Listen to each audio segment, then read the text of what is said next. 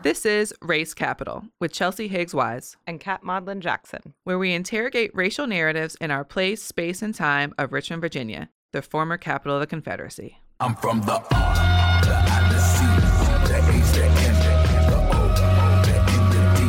That's my safety. The R, the I, the C, the H, the N, the O, the N, the D. That's my safety. The R, the I, the C, the H, the N, the O. Good morning, good morning, good morning. Good morning, everyone. The date is September 11th, 2019. Race Capital would like to add to the conversation today of hashtag never forget. And we will never forget September 11th, 2001. But today's conversation is also about never forgetting the history and patterns that have gotten us here today. One of the great narrators of our history and storytellers that we've had was Audre Lorde. And we've heard her quote, "For the master's tools will never dismantle the master's house," on the show a couple of times now. Chelsea, you brought it up once, and we heard Candace Lucas bring it up in kind of a contrarian view, saying, oh, yes, I can. Yes, I can do this. So today we're going to unpack a little bit more about what the master's tools are in today's context, what they look like, who the players are, who is the master. Yeah, and it really revisits this bigger conversation of the system, right? And who's at the table, what types of people, what roles of people, and how the table that we're building matters, even if we're working inside the system or outside the system. What does a table look like with both ends of the system in the same room? Yeah, because I think a lot of people wonder, people who want to get engaged or people who maybe feel disengaged and marginalized by, quote, the system, right, don't know at which end to start. Right. And there are many different ways to bring justice. There can be a justice through the law that we see happening or people attempting to do. And then there can also be justice through resistance and the idea of protesting and bringing to light the system that isn't as transparent as we deserve. So today on Race Capital, representing inside the system is Senator Jennifer McClellan, and representing grassroots outside the system is community activist Deron Chavis. They have the trust in us to come together and have this conversation about really the continuum of political engagement. It's not a side, but how do we navigate the narrative that it's either one side or the other? So let's jump on in.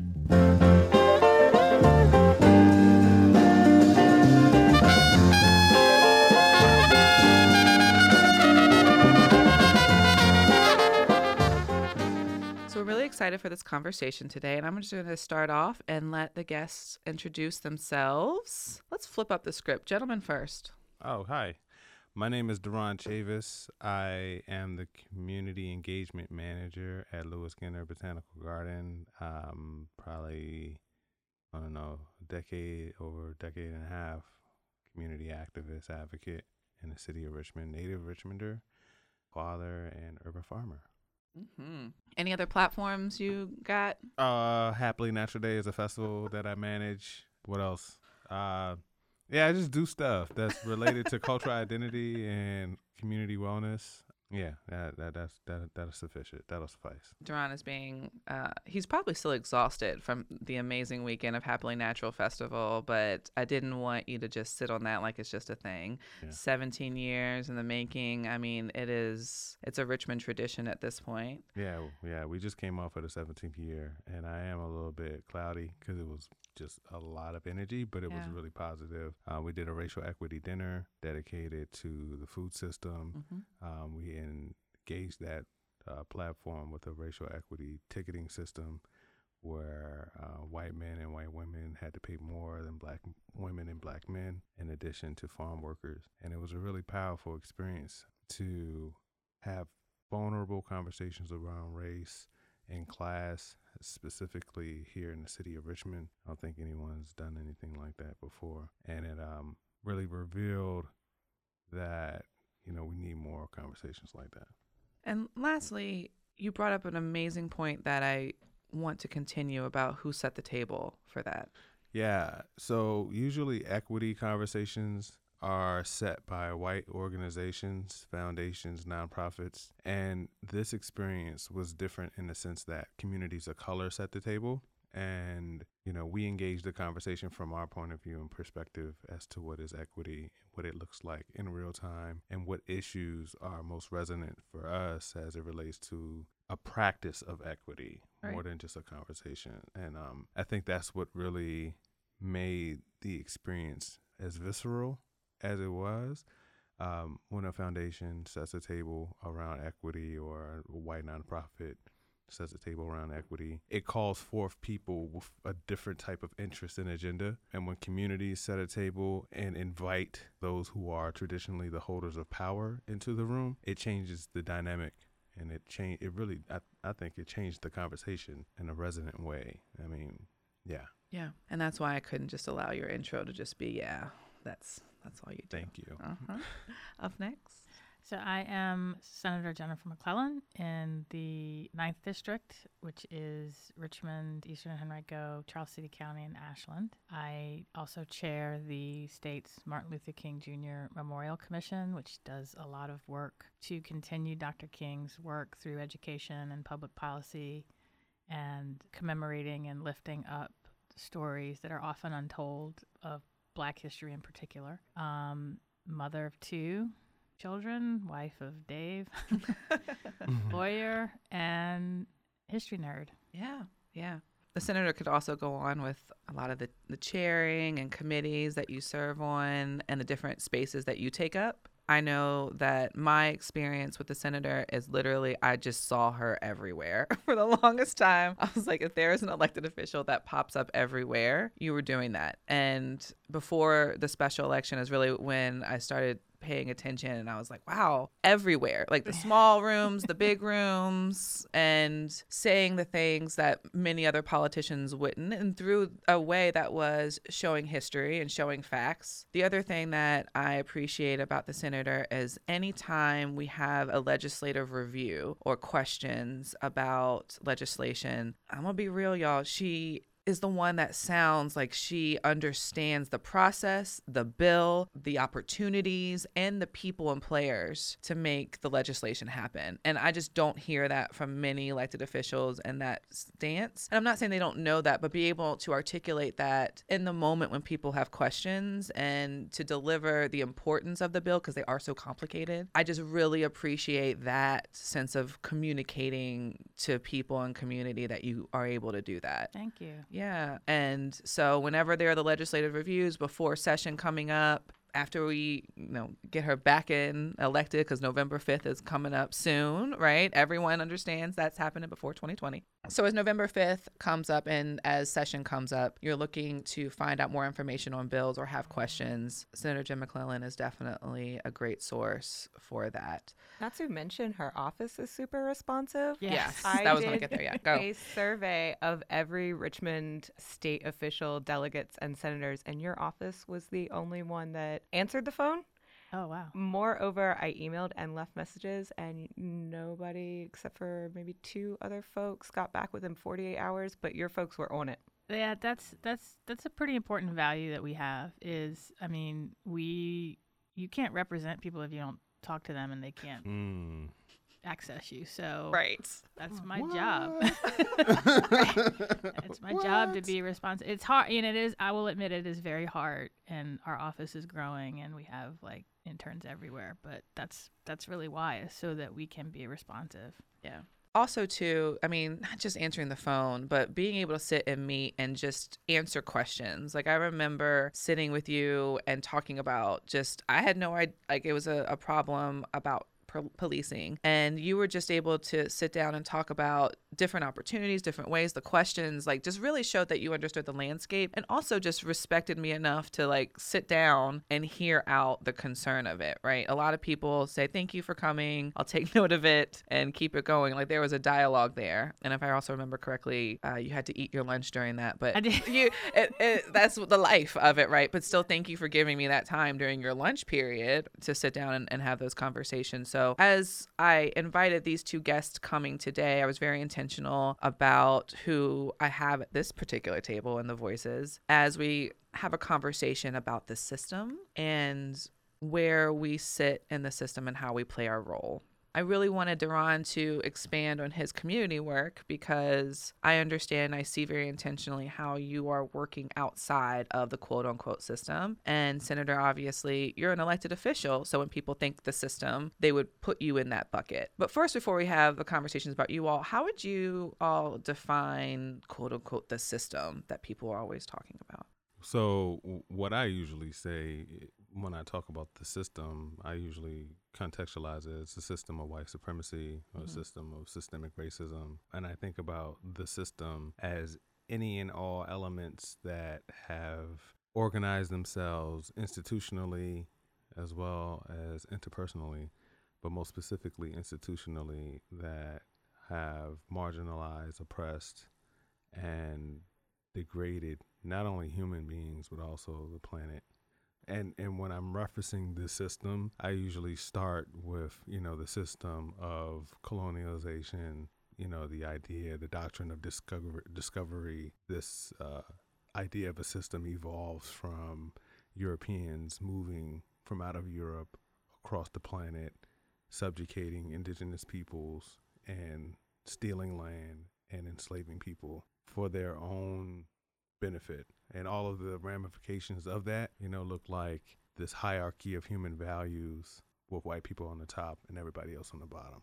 And so you spoke a lot of history that I think people would recognize and say, yes, that happened. That was part of the system. Now, is that the same system that we're talking about in current time today? So yes, when I'm speaking about the system, I'm talking about that as a point of origin, and that all of these other issues that we face in our community as evolutions and continuations of that particular, I don't want to try to give it a reference point, but like the idea of a ground zero being, that, and then what we deal with today as like the fallout of that. And the idea is that, there's institutions that were created and evolved. We talk about the prison industrial system or, the housing system and medical system, all of these things. The nonprofit system, right. All of these things kind of evolve or at least from my frame of reference,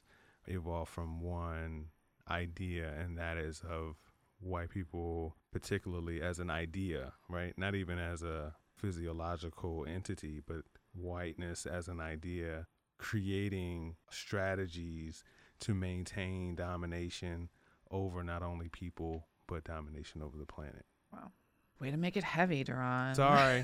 I mean, that's how I look at it. That's how I see it. Senator? So I think I'm a little more literal, but for whatever that's worth. I mean, there are multiple systems, right, and systems are just organizations created by people to do something. And so Deron is right in that when, the dominant people who are putting the organization together establish the culture of that system. But right, I think that's a little bit different. But so I view the system as, depending on what you're talking about, the system of government, which is how people come together to structure, organize their lives and solve problems or regulate other people and things. And he's absolutely right in that a lot of the systems that we have here in America were founded by and on principles of white people. But what's interesting is if you study other cultures, they also have a system of government that, there were some tribal governments here that don't look very different from what we ended up with. So I think my view is because systems are made up of people, those systems reflect the people who are allowed to or choose to participate. And so my job in being a part of government, and a government created to be by, of, and for the people by white men who viewed the word people to be very narrow. The struggle really for the past 400 years has been, how do we make those values upon which this government was founded true for everybody? Right. And so that's sort of my approach to it. Okay. And I appreciate that you talked about being very literal with this conversation, because I engage in a lot of dialogue, and one of my first questions is, let's be specific about what we're talking about. Yeah. Because there's not going to be a way that I can do this unless we're engaging. And normally I ask about, because I'm usually talking to individuals that aren't representing an organization. So I usually ask, is this about micro and individuals, or is this the macro and the systems, right? Like what are we talking about in the dynamic? So I do appreciate the very literal conversation, like bringing that up of what system we're talking about, because that goes into my next question to you all of, what is your role within this quote unquote system as you all see it? So I consider myself a continuation of resistance to the system of white supremacy.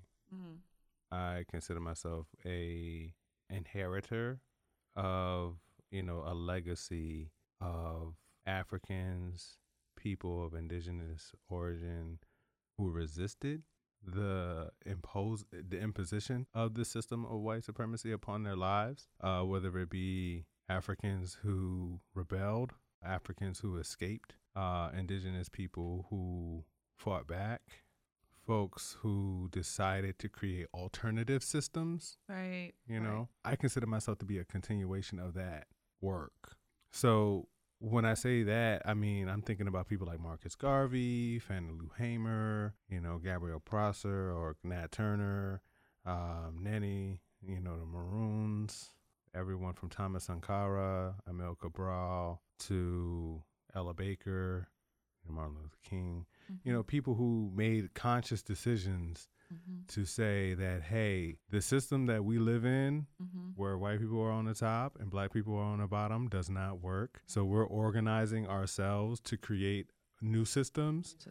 And we are countering the existing system with our work, our ethics, our behavior, and our strategies. So, what I do today, in essence, is really about self-determination, right? The work of Happily Natural Day lives in a really clear space about this system creating an ideology and promoting an ideology that, on a very superficial level, says that there's a beauty standard, right?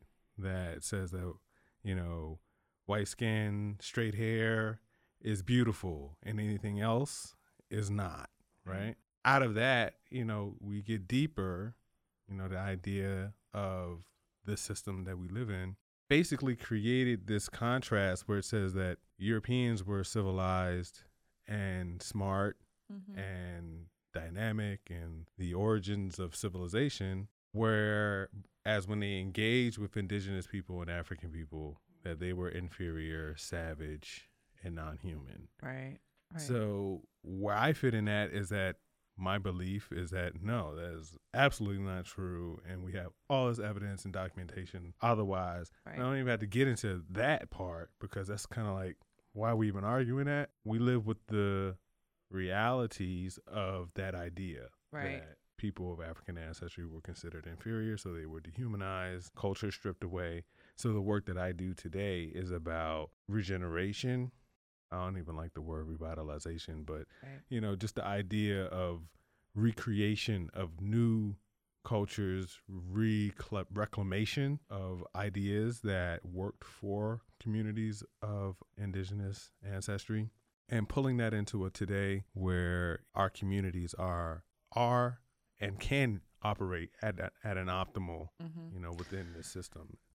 So the senator brought up a really good point about other cultures also creating systems that are different but still look the same as far as marginalizing certain groups. So when we're creating new systems, right, like what you're doing with Happily Natural, which, I got to witness with my own eyes, and it's the standard of beauty, of food, of joy, of business, right, of healing, how within these new systems, as people are trying to organize and create their own, working outside the system, because many people that work outside the system are labeled like grassroots radicals. Right. And don't listen to them. Oh my gosh, here they come. They're about to, be all loud and talk about things that don't matter, which we know are not to be true. Right.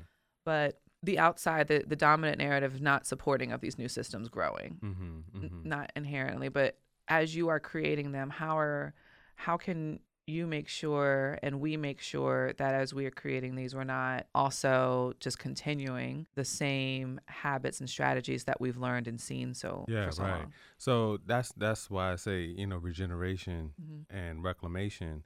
And I asked that because I also want you to pull in, because you introduced yourself as working at Lewis Skinner, right? Right, and Lewis Skinner is an intersection of quote unquote a system. Exactly. That's part of that. So navigating all of this world, because the reality is we're going to be in and out of a system. It's impossible to avoid that. So, there's there's a certain sector of our community that believes that, all we have to do in order to become whole as African people is go back and take everything that existed in Africa and parlay it into today, right?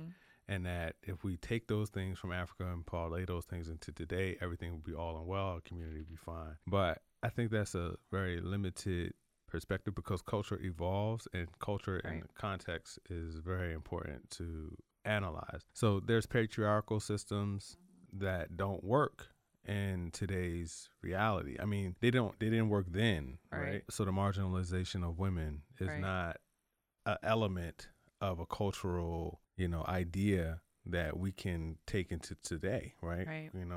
Subjugating women is not a reality. The subjugation or marginalization of LGBT communities is not an element that we can embrace and hold. So this concept of indigenous cultures having everything right is something that we really have to inspect, because it's not as if there wasn't an imposition by Western civilization that destabilized those communities. So what exactly is it that we can pull forward into today that is resonant, that is valuable, that is timeless? So, that's one element of it. But you asked a question about the grassroots engaging into, this dominant narrative. The work that I do at Lewis Ginter is kind of representative of this metaphor of a shift that's occurring, right? And I try to be equal parts pessimistic as well as optimistic, right? So I live in a world where I'm radical left and I live in a space that has been traditionally conservative and right wing, right? A botanical garden is really, in essence, a space that in the South in particular has been a space that was groomed and cultivated by garden clubs of Virginia, these majority white, predominantly white organizations that put money up to build out these white castles, all over the South, all over the country, really, not just in the South.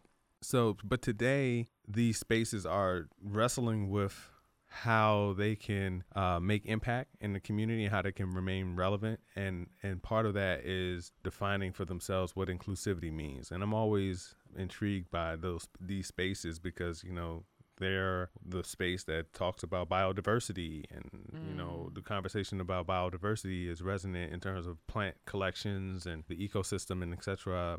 But the staff and boards of these organizations are very monochromatic. So that inherent contradiction exists in these spaces. But the work that we do in community around connecting people through plants to improve communities is an intersection that is very important, right? So if we can agree that communities deserve beauty, deserve access to, the skills and resources to make their communities more resilient, then that's something that I'm more than happy to engage in. And I think that engagement causes those contradictions to have to be reconciled. Right. And I love that. It's a good pivot to the senator, because that's how I feel, like how I try to approach many political conversations, is finding where we all agree and what we all want and how we can use the law, very honestly, to get us there, and people's voices to create the law to get us there. So I asked the question with Duran about, what was his role within the system? And I would love to hear a little bit about where you are now and also where you've been within the system, how you got here right now. Yeah. So I think just as a little bit of background, so my view of where I am stems from two things, sort of my faith and my belief in the love your neighbor, and we are all our neighbor. Yeah, we are all each other's neighbor, and everyone has value, which is the fundamental core of the ideals on which American democracy was built. And that everyone should have a voice and that is reflected in their government. And how, so I view my role as making that true by opening the system and making sure that all voices are heard, because when you do that, the product's going to be much better. Right. The law is going to be much better. You will find common ground. And that's not an easy thing to do, because it's human nature to only want to listen to points of view that you agree with. Right. But the more voices are at the table, the more points of view are considered, the better it is for the whole. Right. And so I take very seriously. Which is why you call people back and you invite people into your office. Exactly. So I take very seriously. My role is twofold. First, I have to demystify the process, and I have to reach out and say, here is what your government is doing. Here is what issues we're dealing with. Now you tell me what you want us to be doing and come be part of the process. Yeah. But that's only part of the equation. The other part of the equation is when the opportunities are available, take advantage of them. Right. And when they're not available, fight for them. So I can't help but think about, the reason Dr. King focused on the right to vote was twofold. One, he understood that you can't change society and the laws if you're not a part of the process. So let's get to be part of the process. Right. But it wasn't just laws. It was also, where do jury pools come from? Can you have justice if the juries don't actually reflect a jury of your peers? Right. Now, the other day at the 400th anniversary, when Van Jones made a really good point in that one of the failures of the civil rights movement was we only focused on one thing, and that was political and government access and power. But that's only one system. Right. There's the financial system. There is the media news information network. Right. There's business. Right. And by only focusing on one, but they're all connected, it's like, okay, great. And he talked about it in the point of view of, so we elect Barack Obama, we come in, we're in the administration, and we're like, oh, great, we're here, we're at the mountain. And it's like, oh, wait, there are these other mountains behind the mountain. Right. Yeah. Shoot, like we didn't know. So, so I view myself as telling the stories that haven't been told. Right. Being a voice for people who have viewed themselves or who have actually been voiceless, and then pulling them in to be a part of the process. And I think there are different roles for everybody. Right. And so I think it is short-sighted to say, well, we're not going to listen to the grassroots agitators, because if you don't, they have a perspective and a point of view. You don't. Right. So yeah. So on an organizer's level, so what we've always talked about is that the idea of policy change and direct action are two tools in the tool belt, right? And that once what we've seen, in recent years is kind of like a bringing of those things back together, but politically, ideologically, folks have kind of seen these things as separate, right? That there's a direct action, so we're going to protest, we're going to, do a sit-in, we're going to boycott, do this Twitter campaign, whatever, right? And then like the guys and the people that make policy, the lobbyists, the lawmakers, exist in another room, Right. And so, I study like social action, and like there's a book called Social Action Primer by Dietrich Hessel. He talks about this. He talks about us having clear understandings about what we're trying to accomplish and what are the root causes of those issues, and that grassroots activists and policymakers and lawmakers are really supposed to be in the same room. Right. Yes. Right. Yes. But what we end up doing is, because we put each other into these different rooms, we come up with insufficient, solutions. You know what I mean? Right. But when we strategically operate together, then we can really make sustainable impact, because Right. the lobbyists understand what's happening to the most marginalized of us, which are represented by the grassroots folks. They're closest to the problem, right? Proximity Right. that Brian Stevenson Yeah. talks about. And I want to bring that up because I really love the point that you just made about like the silo focus. So I was guest lecturing at UR this week, and we were talking about Just Mercy and Brian Stevenson, and one of the students asked why he actually asked why weren't people back then fighting and pushing for a more just process with the jury selection? Why was it then just about like death row? Like, why? I don't like, he was like, there's so many conversations, but what I read from this book was just about the awfulness of the justice system just through the juries. And I said, that is a great question. It's exactly the struggle that we have right now. There's so many different battles, things and systems and roles we have to fight. It's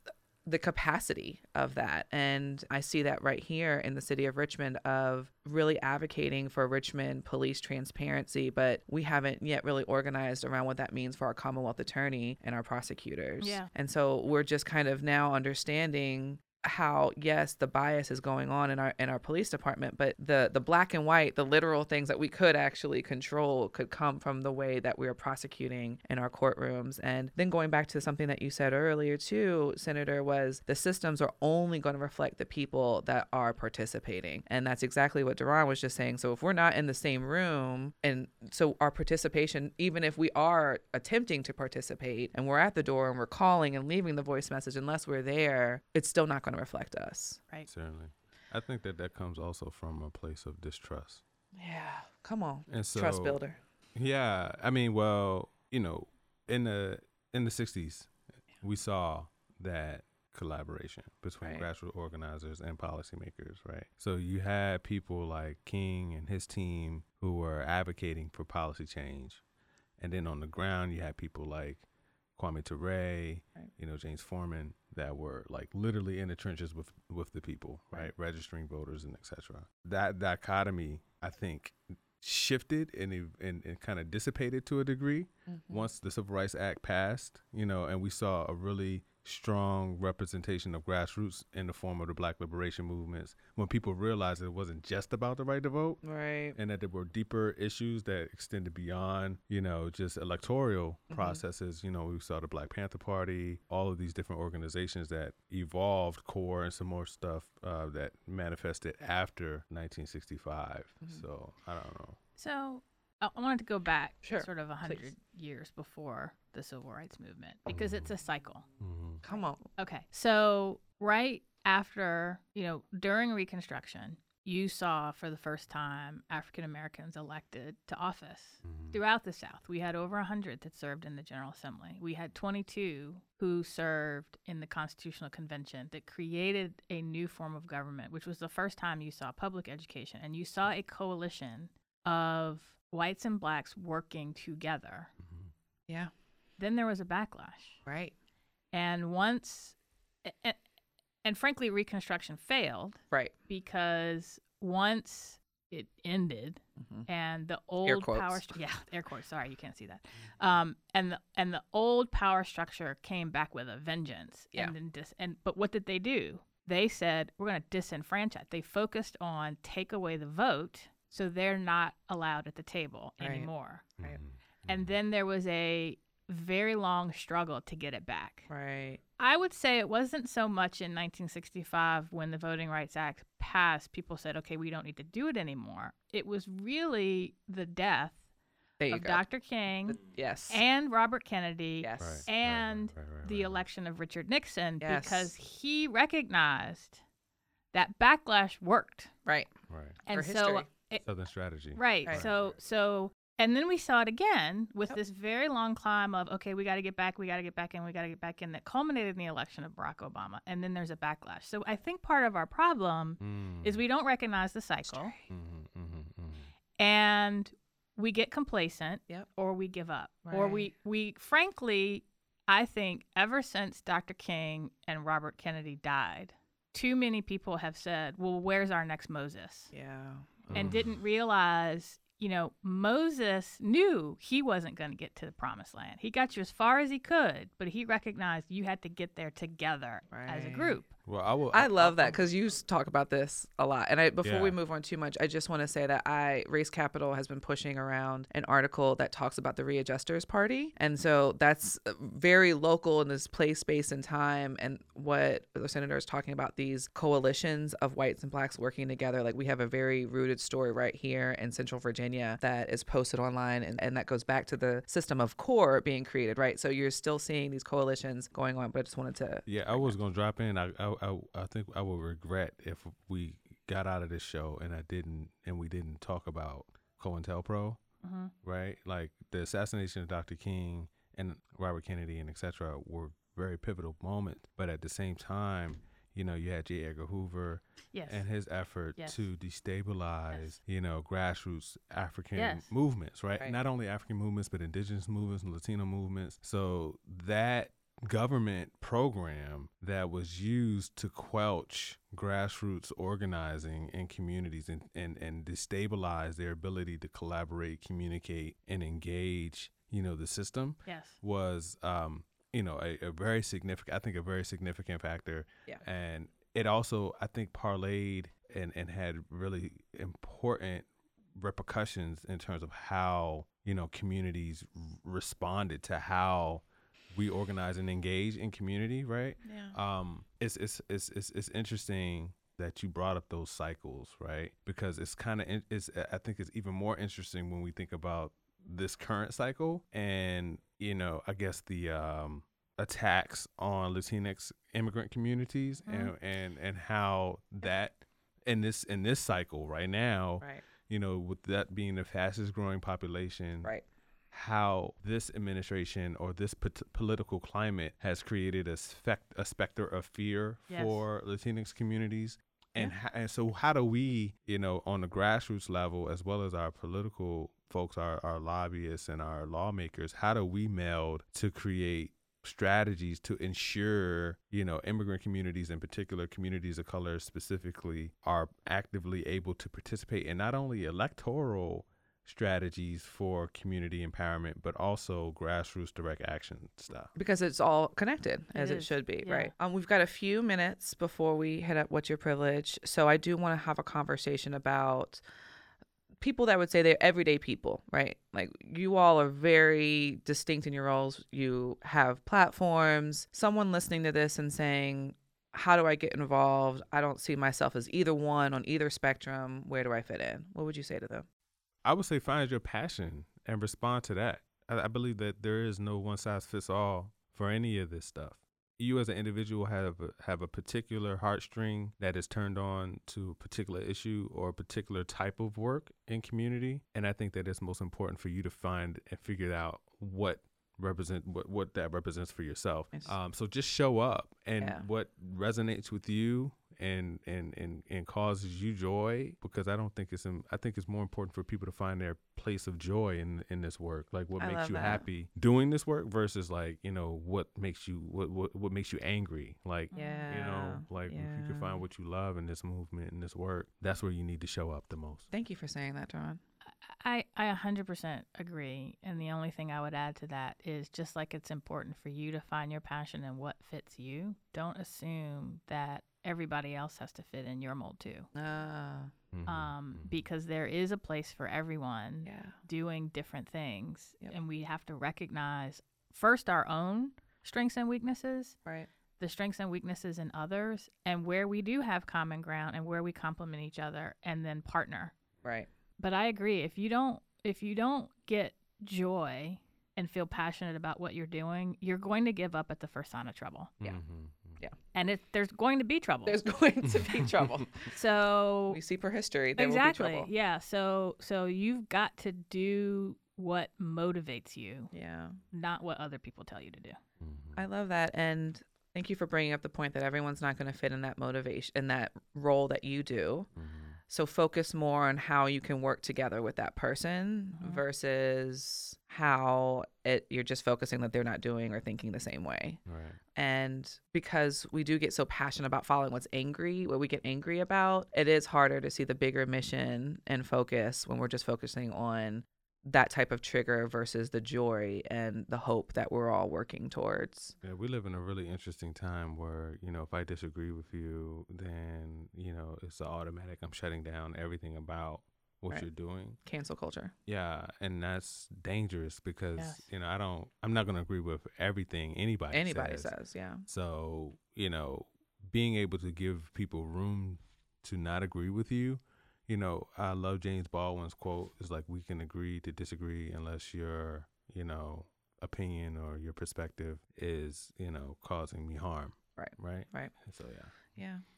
All right. So can't let you all get out of here without participating in our favorite segment of the show. What's your privilege?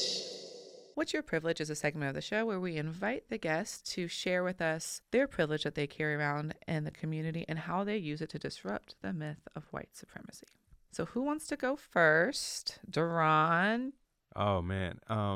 So the first privilege that I have is that I am an African American or an American African born in this country, and I'm not an immigrant, so I don't have the same concerns as my Latinx brothers and sisters as it relates to ICE and as it relates to, this current climate, toxic climate. How am I using that privilege? I'm still trying to figure that out. I'm going to be totally transparent. I've had the opportunity to engage with some of my Latinx family and talking to them about what is it that we can do to help make sure that their voices are heard and the things that they would be afraid to say due to the repression that occurs if you're outspoken in Latinx. I think that it's important for us to try to figure out how we can be a voice for those individuals who might not speak out because somebody might come and swoop in and snatch up their family or friends or cousins. Yeah. You know what I mean? So how do we speak for them? I appreciate you saying that you're still learning, and the way to do that is to get close to the population and listen. So my privilege is I am an African American woman who is in the first generation of my family to be born with few legal restrictions, and who, the great-great-granddaughter of a man who was born 4 years after the Civil War ended to parents who were slaves, who fought not only to get the right to vote, but to participate in the process tooth and nail. And now I'm an elected official. Yeah. In a state, he was in a different state, but in a state that, like his, tried to keep him out. Right. And so I have to use my privilege to get other people in. Yeah. And represent their interests. But I'm always cognizant of where I came from. Yeah. And again, I think about where, it's amazing that I've done a lot of genealogical research, and we can really only go back on both sides to, great great grandparents. And there's a certain amount of sadness that we don't know the full extent of where we came from. Right. But we're very proud in what we do know. And I and my children, and them more than me, are and will be the culmination of our ancestors' greatest dreams. And we owe it to them not to squander the sacrifices that they made for us, and to make sure that people who either were left behind or feel left behind or are falling behind or worried that their descendants will be left behind have an opportunity not to. Thank you for that. And bringing up the cycle of history and how we can use that knowledge to empower us now brings a lot of emotion to you talking about not knowing the history of your own family and how that is a disempowering strategy that this quote unquote system that we talked about today has used for generations. Yeah. And what's happening right now to our Latinx brothers and sisters, a family separation. Yeah. Right. Well, I appreciate what both of you all do in this community. My privilege that I'm going to share today is something related to what the senator brought up earlier about different realms of justice to fight. And I have chosen the realm of justice in media to fight and push the narratives of political dynamics within the media. And my privilege is that I have found people to believe in me, to support me, and to even spend hours a week editing my voice in my show for free to make sure that this gets out and people hear it. So my privilege is being able to work with another amazing journalist, someone that's passionate about this, and that's someone that sees the bigger picture of all the hours that we do for completely for free to bring you an hour-long show every week. Because neither one of us had any producer skills doing this. And I was actually about to quit radio. I told the station I'm not doing it anymore, maybe I'll write. And then Kat shows up and they're like, we got a producer, y'all should meet. And we click. She has been writing about food systems for forever and the inequities of that. So my privilege today is having amazing people that are working with me, and also with Marijuana Justice, the team that's come together that just runs it on itself. My privilege is having community members see something in me that stand with me. So thank you. Thank y'all for being here. Thank you. Thank you for Before you leave, how can people follow you, connect with you, and see what's happening? You can connect with me. I'm Deron Chavis on everything. Happily Natural Day is thenaturalfestival.com. And also for our urban greening work, you can tune in to beautifulrva.org or beautifulrva on any of the social media outlets. So you can find all the ways to contact me on my website at jennifermcclellan.com. On Instagram and Twitter, I'm Jen with 2 N's, McClellan VA. Phone number to my office, 804-698-7509. Someone will pick up the phone. They will. Or They call sure you back. will. And I will be doing town hall meetings throughout the district. So keep an eye out for those. We will tweet out the schedule or get on my email list. You can do that from the website, and you'll find we'll tell you every way to find out what I'm doing. So on Halloween night, come to the Arthur Ashe Center for free candy, food, lots of community service organizations. I and my family will be in costume.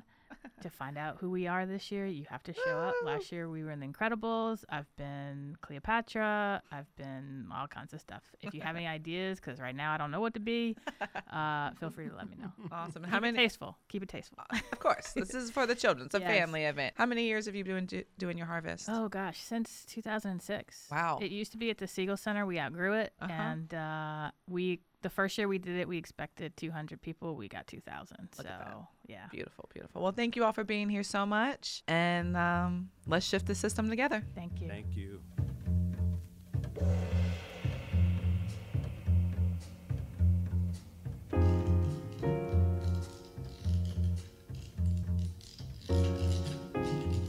Speaking of trust that came up in our interview just now, I really appreciate the trust that Senator McClellan and Deron have for us here at Race Capital to come on and have this conversation about where they fit into the system. And again, it opens up and highlights Senator McClellan's openness to have these conversations, right? Something she said was that part of her role within the system and in her position is to kind of demystify what that is and what that means. And Chelsea's nodding because I think we're tracking with this, as we so often are. I really appreciated her saying that. I wish we had had more time so we could have asked her to unpack that. Yeah. Yeah, I have that highlighted in quotes on my notes of that demystify. And that's what I was talking about when I was complimenting her on the way that she talks about legislation and is able to break that down, is because she's able to not just demystify the bill, the legislation, but the people, the budget behind it. I mean, the different process of everything holistically that goes into creating policy. And she's able to speak on that in a way I've never heard from any other local politician, to be very honest. And then for that to be her role, to me, also speaks to her openness to transparency, right? And that's another problem that a lot of people within the system, we are asking for from here at the grassroots, is saying, hey, just demystify this decision-making process for me. Right. And I think transparency is where the power grab comes in, because the more transparent you are in some contexts, the more you're distributing your power. And and or using the power that you have for democratic good. I like that a lot. The more transparent you are, the more you are sharing power, which is actually what you should be doing with the people, the constituents that put you into such a position of power, and opening up the door and leaving the door open, as the senator mentioned as well. I really appreciated Duran's history lessons and name dropping so many that I guarantee most of our listeners have never heard of. Even me, I didn't know everybody. So that's our role now, to participate in this and Google. That was the first time I ever interviewed Duran. I went home and sat down, and that was the first thing I did. Yep. Was Google. Yeah, and Thank you. thank you for bringing up the people that have been doing this work that aren't in our history books, that we've never heard the names of before, and the different lenses and experiences that we have to have at the table in the history books, right? Right. And I appreciated that from both of them. And I think that kind of reflects them as change makers, whether they're inside, outside, or whatever in relation to the system. This thing that we're calling the system is that they come with a historical knowledge. Right. And you have to have the historical knowledge. And that's why here at Race Capital, we bring up so much within history, because it better contextualizes what's going on in our own place, space, and time right now. And that change makers comment also comes with like a culture change makers. And I love that that conversation came out about the culture of a system is based on the players that created the system. And the context. Ooh. Yeah. Isn't that interesting? That was amazing. I love that, because again, that's how we can unpack so many of the decisions that are being made today. Maybe even the proposals that are being made today. What are the origins? Who are the origins that have put this together? And therefore, we can look at what type of culture is going to be created by these new systems. So see who's at the table. Right. One interesting word that was used was regulate. Yes. About systems as mechanisms of regulating. Right. The idea that law was created to regulate. And that politicians exist to, I don't know, depending on who you ask, uphold the law, change the law. Right.